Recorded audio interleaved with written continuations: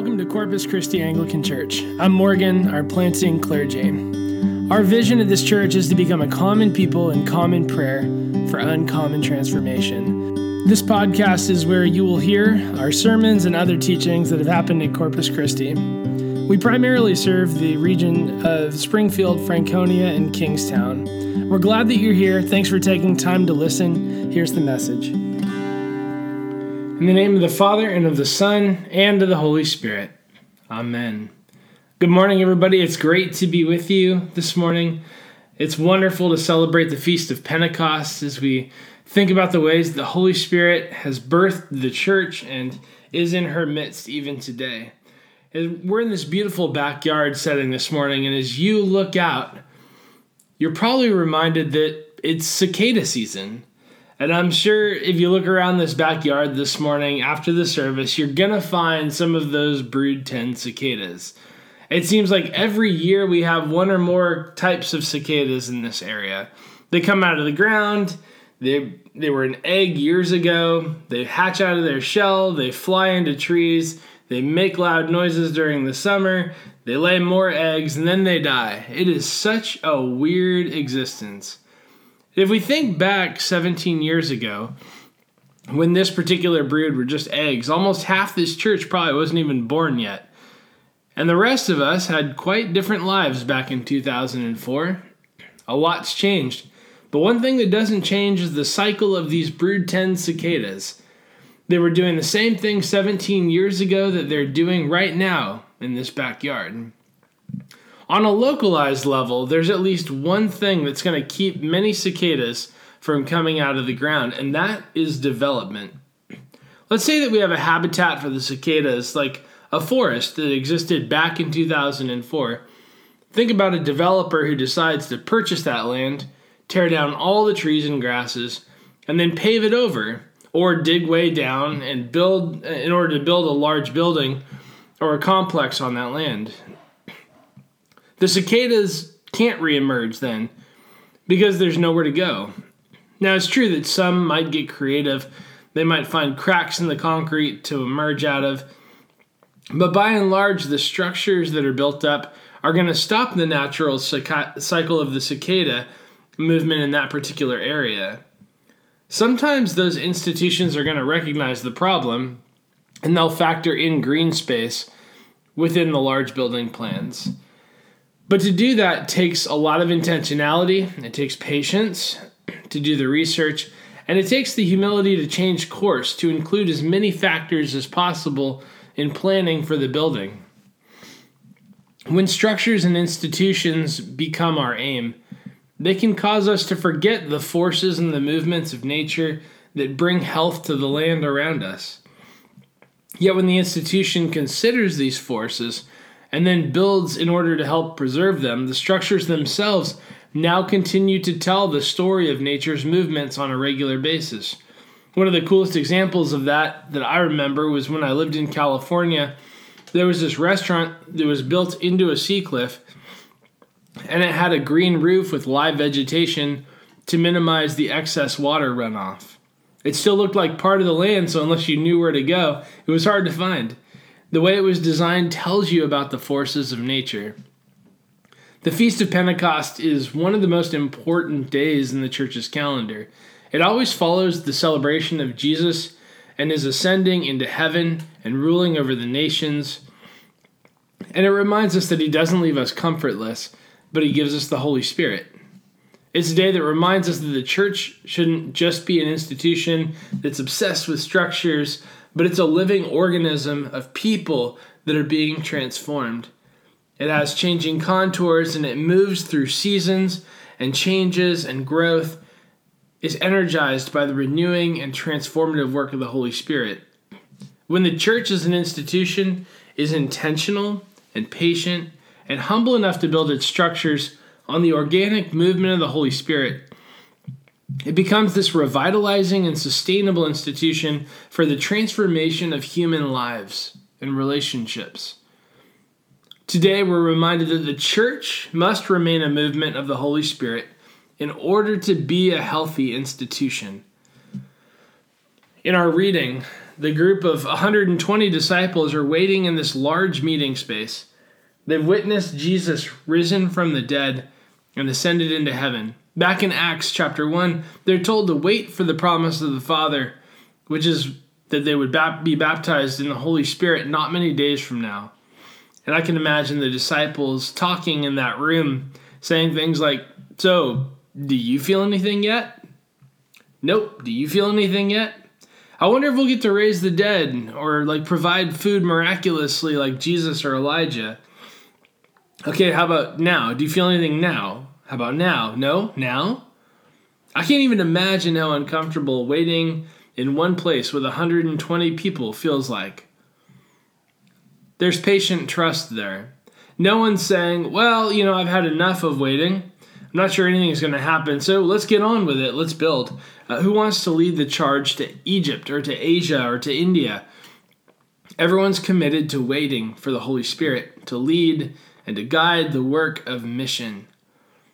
It doesn't matter how brilliant the strategists are in the group. There's no God-honoring institution of mission without the presence of the Holy Spirit, so they wait. And then they wait more, and they continue to wait. What happened in that upper room with the disciples was a miracle that was birthed out of patience and not out of hasty manipulation. The Holy Spirit rushed in like the sound of a mighty wind, much like the God appearances, or what they call theophanies in the Old Testament, where God reveals himself like at Sinai or in a wind, fire, and earthquake to Elijah. This was a new theophany for a new covenant community. The house was filled with God's presence, and divided tongues like fire rested on each of the disciples. This was the promise fulfilled from Luke's gospel, from John the Baptist, that the Messiah's followers would experience a new baptism of the Holy Spirit and of fire. The disciples had been waiting in a house, perhaps with varying degrees of patience, but they had patience nonetheless. There was a humble beginning in a house, not a place of religious or political power. The patience and the humility of this movement were the formational building blocks that would begin the story of the founding of the church. It wasn't in the prowess of strategic leaders, but it was in common people who were patiently waiting for the presence of the Holy Spirit. There were Jews from all around the empire who had come to Jerusalem for the Feast of Pentecost. Each of them was hearing the disciples in his or her own language. While most Jews would have spoken Greek or Aramaic, we know that some actually spoke the languages from where they came, whether that was some Persian language, Demotic, or Coptic, one of the languages of Asia Minor, etc. The good news of Jesus Christ was now being proclaimed to these people in their heart languages. This miracle declared that Jesus really is sitting at God's right hand and is ruler of all. The different groups mentioned move us through the furthest reaches of the Roman Empire, and it ends with Rome, which is where the book of Acts is going to end. The mention of all of these groups serves as this counter-argument to Rome's claim of universal rule. The miracle that occurred here, which compelled the crowds to marvel when they heard the mighty acts of God, was performed by the same Holy Spirit that indwells each one of us when we put our faith and trust in Christ and are baptized into his body, the church. We're not saying that someone has to speak in other tongues to prove a spiritual baptism. That creates a two-class kind of Christianity. And as we affirm in the Nicene Creed, there's only one baptism for the forgiveness of sins. And at that baptism, we receive the Holy Spirit. In fact, during the baptism, when I make the sign of the cross with the baptismal water, I'll pray, "Now, Father, sanctify this water by the power of your Holy Spirit. May all who are baptized here be cleansed from sin, be born again, and continue forever faithful in the risen life of Jesus Christ our Savior." Our conversion is a miracle of the Holy Spirit. Let me share a bit about a miracle story of my own life. When I was in probably first or second grade, my parents wanted me to learn good morals. And one of the ways that they chose to do this was to send me to what was called then time-release Bible study, where two faithful Christian women would take us out of public school every Wednesday, and we would go to their house for cookies, sing Christian kids songs, and we would hear Bible stories with the help of a flannel graph board. You might be surprised to know that I didn't really like it all that much. And in fact, it came to a point where one week I had said very loudly in front of everyone, "This is dumb. There is no God." So understandably, I was asked never to come back. And the next week, my parents walked me to these two women to apologize for my outburst. It only took another 6 or 7 years of running from God before the Holy Spirit transformed my heart. The turning from darkness to light is a miracle. Every day requires a conversion of the heart as our affections are brought closer to God's and we're formed into the image of Christ. That daily conversion is a miracle given to us by the Holy Spirit. Some of the more outwardly miraculous gifts are what they call charisms of the Holy Spirit, like speaking in another tongue or healing someone, might take a prominent place in some of your stories. Some of you may be awaiting the outwardly miraculous. The important question is this: are we waiting on the movement of the Holy Spirit? I appreciate getting emails from several of you who have been in prayer, and then you share with me a word that God's put on your heart to share about the work of planting this church, or even a word for me personally. I hear the Holy Spirit through you, and often I depend on your voices for hearing how the Holy Spirit is at work in this body. In many ways, it takes more faith to trust God for the work of transformation than just for the work of building an institution. You can build an institution with a decent product, with good campaigning, and the right people in place. You can have a good website. You can have good marketing strategies. You can get people to show up. With enough cunning and resources, you can control the outcomes somewhat. Pyramid schemes do it all the time, but that's not the same thing as life transformation. Our vision here is to become a common people in common prayer for uncommon transformation. And the fact that our transformation is not common means that it's slower, it takes time to explain and to live out, and it's filled with the difficulty of embracing our limits that God's placed on us. It doesn't avoid pain, it seeks the grace and power of the Holy Spirit in the midst of pain and disappointment. It discovers the Holy Spirit in joy and in sorrow. It lives out the life of Christ in unassuming and in intentional ways.